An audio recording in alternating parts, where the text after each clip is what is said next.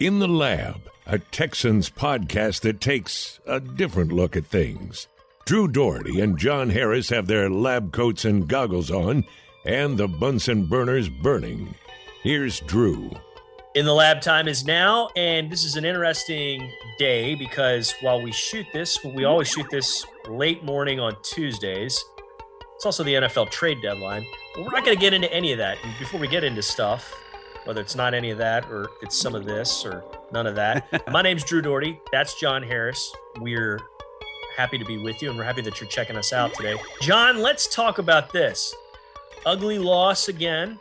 Trade deadline going on. So let's talk about the rookies who are not named Davis Mills on this team. So it's a group that's actually gotten quite a bit of playing time for the most part in a lot of spots. And we saw one of them get playing time for the first time this last Sunday in Brevin Jordan. But let's begin with Nico Collins, who over the last 4 games, because he missed a little chunk there after Cleveland. And if you throw in the Cleveland game, he's had a reception of like 18 to 20 plus yards or more, at least in all of those games, it seems, maybe with one exception. But he had a pretty solid output on Sunday, and he was one of the few guys that really didn't catch any passes in the fourth quarter. He was kind of one of the, you can't say a bright spot when you're getting, your head caved in 38-0, but of course he had a long reception. He had a few other targets, and he was targeted 4 times. He caught all of them. What's he doing well in your estimation, and what's he working on? Because he was targeted 4 times, but is he just not getting open to not get targeted more? Is it a combination of Davis Mills just being a little bit inexperienced and able to find him? Is it kind of all of that? But I've just at a superficial glance been impressed with what I've seen from Nico Collins. What have you thought about him? Yeah, I agree with you, Drew. I think he's been really impressive. And yeah, I think the other day, I think there are a lot of things that are wrong is not the correct word, but just for Nico, look, he's a rookie. He just is now hitting the halfway point of his rookie year. And like you said, I think he missed three weeks dealing with the shoulder issue, but and on top of that, he missed all of 2020 opting out because of the COVID issues. And I'll be honest, it wasn't so much an opt-out as it was a force-out, really, because of the way the Big Ten handled the whole COVID issue, to be honest. Nico wanted to go back, but the Big Ten handled it so poorly that he wasn't able to. So talking about a guy that hasn't really played a lot of football since 2019, where I felt like he was really getting and hitting his stride. So you throw all that in, still shaking off rust, learning the NFL game, and he's got a rookie quarterback. And all of that combined, I think, I don't say it doesn't add to the issues, because I don't really say they're issues, but it adds to the growing pains of being an NFL wide receiver. And I think he's really adapted very well. I think for Davis, when things get tough, I guess is the right way of saying, or it's a key situation, he's going to look to Brandon Cooks. And I don't have any problems with that. Yeah, you should. I mean, the guy's a Pro Bowl caliber receiver. Yeah, absolutely. Nobody's going to. But Tim Kelly and his offensive staff are drawing things up for Nico. He's making big plays across the middle. I think that's what people wanted to see. I think the one thing with Nico we really haven't seen just yet, and that's the deep ball. He has got much better speed than people think. Mm-hmm. And he can go pick it off the top of a DB's head. Now, that part, he really hasn't had a chance to really to do, which is something he did at Michigan. Now, there are a couple of factors in that. Teams are not struggling to stop the Texans' run, so they can put 2 guys on the roof, essentially, play some sort of quarters or half coverage, and keep that deep ball from happening. So what happens is, you throw the glance route, you throw the dig routes, the routes that break inside and underneath those guys, and that's what Nico's been catching. So if you get more post-safety coverage with a single safety in the middle and cover 3 or cover 1, that might be more opportunity for Nico to go down the field, but the Texans just aren't seeing that because they're not demanding it from a defense by running the ball better. So I think that's a part of Nico's game that will get better once teams start to respect the run a little bit more and say, look, we can't sit here in too high, or we can't sit here in middle of the field open coverages, because man, we got to put a safety down in the box to stop that run game. And that's just not, the Texans aren't drawing that out to allow the receivers to get man-to-man on the outside, to get single safety coverage where they can go outside the numbers and do some stuff, in particular, Nico Collins. Yeah. And then Brevin Jordan, he played a quarter of the snaps exactly a quarter of the snaps on Sunday. First time he'd been active. It's pretty darn clear that guy needs to play some more. He needs, he's not going to be inactive much longer unless something pops up. That guy's got a spot. That guy can play. I was very enthused by what I saw from Brevin Jordan in very limited time. And he was one of those guys that he came to life there in that fourth quarter when, yes, we know the starters were out for the most part. You didn't see, we know, I know, but he looked good and he played well against the people who were out there.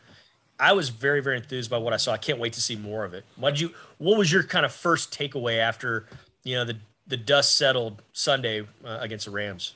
My first thought was the way they handled Brevin Jordan, the Texans, I thought was probably the exact right way of doing it. I mean, he was one of the toys I opened for Christmas in some sense and wanted to really go out and play with that toy all day long, because he's got twitch, he's got the size, he's got the hands. But, look, Brevin played at Bishop Gorman High School, one of the greatest high schools in the country, then went to Miami. Everything was real easy for him. And you could tell there was some rough spots that he kind of had to smooth out before he really could get on the field. But then when he did get on the field, he was ready to go. And look, you can't walk over to Raheem Morris and say, no, hey, Raheem Morris, defensive coordinator of the Rams, leave your first defense out there. You can't do that. You just got to go make plays against who's out there. And Brevin did that. I mean, the touchdown catch is outstanding. His third catch and last catch, is down the seam, catches it with his hand with a DB on him. And I think he's got much better things ahead. This as well as any, Drew. I had him number 37 in my Harris 100. Yeah. And I stood by it. I felt like when I watched him, I could put on his film and I would sit with anybody. I don't care who it is. And I could point out, this guy needs to be playing in our league, and he is one of the better players in this draft. But I do think there were some rough spots that he had to kind of smooth out and kind of get used to being in the NFL locker room, not being the alpha dog, and then working your way from the bottom. As Drake says, started from the bottom, and hopefully he gets to where Drake is in the music game. He does that as a tight end. And I think good things are ahead. And when you think about it, with a team that's 1-7 and struggling a little bit, where do you find hope? You find hope in young players. It's guys like those two, guys like Jonathan Grenard, who's been ripping it up, who we've talked about quite a bit.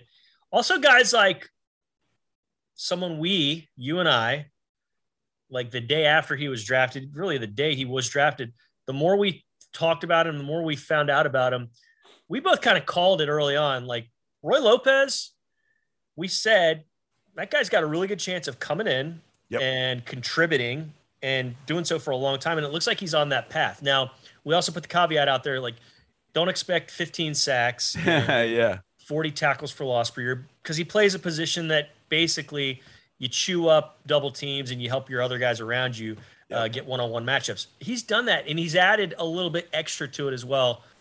Now, it's been a struggle all year long, but the defensive line, for the most part, has played better than average or better than the rest of the defense, and he's been a big part of that. And he's come in as a rookie, a late round pick, and really he's excelled or exceeded kind of what was expected if you look at where he was drafted.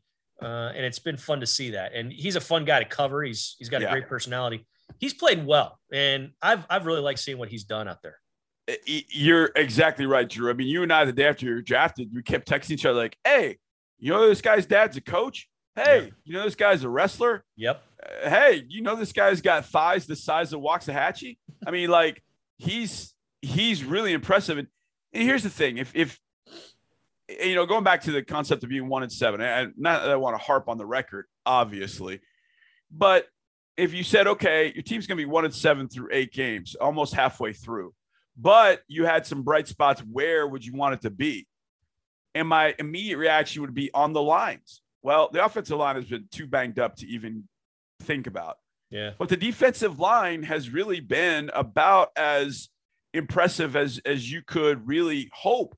And that's after J.J. Watt moved on to the Arizona Cardinals. So John Grenard stepping up. Jacob Martin, I think, has played some really good football. We've seen DeMarcus Walker make some plays on this defensive line. Malik and then Collins. You've got Roy. Yeah. Malik Collins has done some amazing. I mean, Malik and Roy on that safety. There wasn't a lot made of that. I did Telestrator on that particular play. And I watched Jacob, but then I'm like, okay, well, what about the other things? It's a zone read. So, okay, did they take away the zone? Oh, my God. Malik Collins just destroyed the guard. Roy Lopez took on a double team such that he slipped one block and then took the other guy on and was basically holding him up. So there was no way they could run it because those two guys were stuffing it. So you're seeing the things on the defensive line that you'd like to be able to see. Now, and this, have always been an advocate of you better win on the offensive and defensive lines. That's where you're going to win. Yeah. And then once you have the right and proper quarterback in play, then you've got an opportunity. I always think of Seattle for a long time. They built that thing. They put all the defensive pieces together. They got the offensive pieces together, and then they took Russell Wilson in the third round. Now, I don't think they realized they had what they had in Russell Wilson, but when they plopped Russell Wilson right in the middle of the lines they had, the defensive line that the Seahawks had, all the other pieces of the secondary, they ended up winning a Super Bowl. And so, look, there are different ways to get this thing done, but you got to be. There's no team that you can look at that has won a Super Bowl where you go, oh, defensive line suspect and offensive line suspect. Now, one or the other may not be great, but the other one is really, really good. So you've got to be really good on those lines to have an opportunity. And you just look around the league right now at the teams that are great. I mean, look at the defensive front for the Cardinals. I know all is made about all the Cliff Kingsbury's. That defensive front is really good. The offensive line isn't great, but they play well together, and that's a different thing. The Rams, my God, what they are now on both sides of the line. You add Von Miller in there, holy smokes. The Bills defensive front, it's as good as I've seen all year. I mean, it's as good with Starr and Ed Oliver. They're as good up front as anybody. The teams that are good are going to be good on offense and or defensive line. Mm-hmm. And that's where we've got to get that proficiency on both lines such that we bludgeon teams. And then when we get the right opportunity at quarterback, be it Davis or whatever else, plop him in and away we go. And let's wrap things up with the final draft pick of that we haven't talked about, Garrett Wallow, TCU linebacker. He's mainly been a special teamer. He's got, I think, less than a dozen defensive snaps all year long, but he's made a few plays on special teams and been kind of a reliable guy there and is progressing, I think, and you'd think, to one day have an impact on the defense. You can't close a book on any of these guys yet. You certainly can't close it on him. But what have you seen in limited action or limited duty from Wallow, whether it's defense or whether it's special teams or both? Yeah, he's been in on goal line on defense and made a couple of plays down on goal line. I like him. I liked him at TCU, which became a massive story in the world of college football this week. Yeah. But I look at Garrett and I see a guy that went to John Curtis High School, played for one of the great high school coaches of all time, Johnny Curtis. Then he ends up going to TCU and he learns under Gary Patterson. And then he comes here and he learns under Lovie Smith. Look, these linebackers are asked to do a lot in this particular defense. And Garrett's the only young player in a group of a lot of veterans. So it's going to be a tough nut to crack. But if there's anything that we have really learned about Charlie Heck, John Grenard, the offseason was unbelievably important for them. And I think it can be incredibly important for a guy like Garrett Wallow to get in this building every single day in the offseason and just crank and just go. I think the smarts, the intelligence, the football IQ, the quick thinking out on the field, I think all that's there for Garrett. I just think the opportunity really just hasn't been because he is in a room with a bunch of veterans. Now, trade deadline, season goes on, kind of want to see what you got. I wouldn't be surprised if we see Garrett down the road. He gets an opportunity to play in 2 or 3 games as the season wears on, and we'll see. I absolutely believe Garrett Wallow is a really good football player, but he just hasn't had an opportunity yet. And I think the special team stuff he does well, the football IQ and the PhD he's got in defensive football is going to help him. I think he really needs an offseason to be able to say, hey, I can be a dude on this team. Yeah. I can be the guy that you want to play at one of these linebacker spots. So I think the future is very, very bright for Garrett Wallow. And if you continue to get in a sync with Davis Mills and you got 5 guys out of this class that are all contributing, that's how you build it. That's your foundation. Yeah. And then you stack another really good and deep draft on top of that. Well, okay. Now you haven't built it with a bunch of long in the tooth veterans. You built it with a bunch of youth that can stay together for a while. And then you stack and stack and stack. And hopefully at that point, you've done it the right way. Yeah. As of right now, you're sitting on 10 draft picks for 2022. And you might add to that total as soon as today, maybe closer to the draft, maybe both. So we'll see about that. Want to put a bow on things because and we're going to veer off a little bit. You just brought up Wallow and where he played his college ball. Now, listen, I went to SMU. And my Mustangs are having a hell of a season. They lost to U of H. U of H is good. I'm glad they're ranked. They should have been ranked. It's like you talked about earlier in the season. Dana Holgerson, he's got his guys in place. He's got his system in place. It's all kind of gelling together. They're going to mess with people. They're a good team. They're a top 25 team. I saw that in that first game of the year, the kickoff against Texas Tech. Yep. Probably should have held on and beat that Red Raider squad, but weird things happen. Anyways, they took care of SMU, the undefeated Mustangs, and I think the voters were smart. They didn't bounce SMU out of the top 25 either. I think they recognized that they went on the road, played a hell of a game against a really, really, really good team in their stadium, and 2 teams pretty evenly matched. The better team won on Saturday night. But as a Mustang, the wins over TCU over the last 2 decades have been few and far between. And it's in large part due to Gary Patterson. And I don't know what's going on over there. I don't follow TCU football. It's a very superficial view of things, but it's going to be tough to get better than what you had in that guy. And maybe he's lost his fastball or something. Who knows? But I think I think without Gary Patterson there, it looks better for SMU in the short term. Drew, I can't remember who I was talking to. It may have been Andre where we were talking to on the air and we were asking him about it. And I made a comment about, when people ask, hey, what kind of job is that? Is it a good job? Is it a bad job? A lot of times people are asking about, facilities, the alumni base. A hell of a lot better than when he got it. Recruiting base, all those kind of things. Yeah.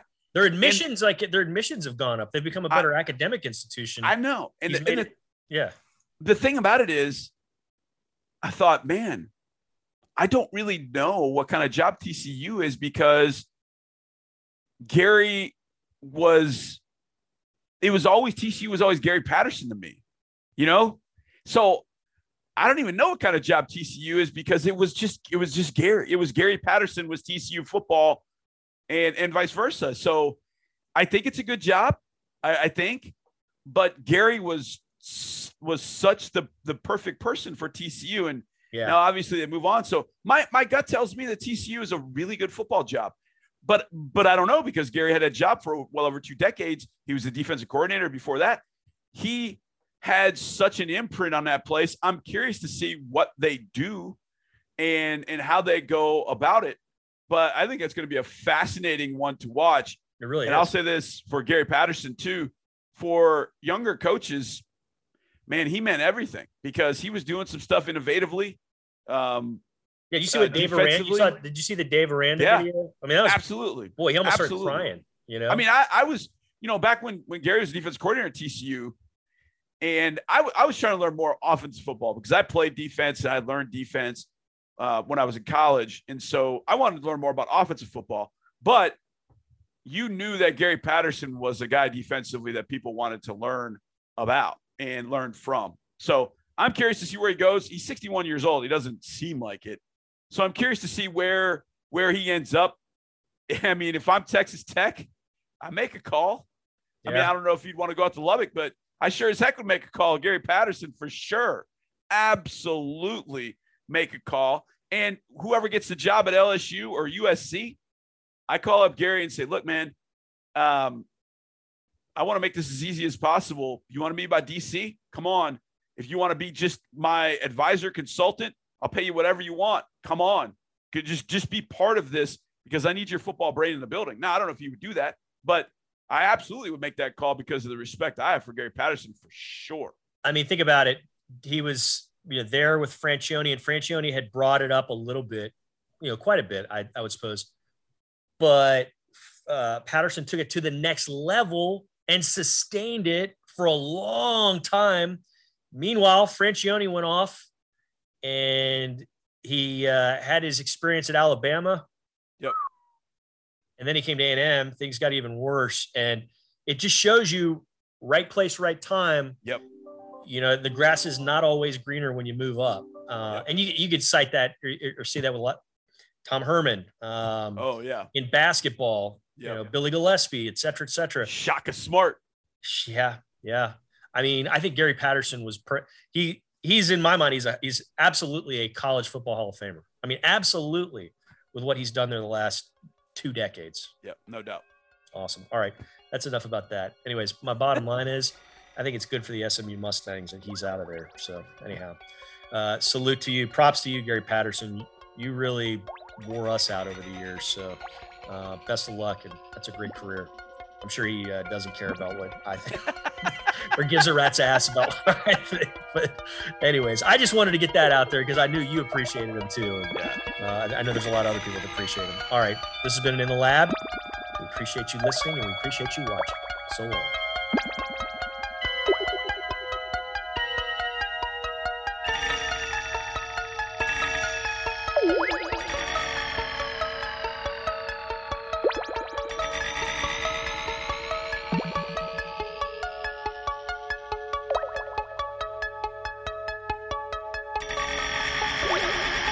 What?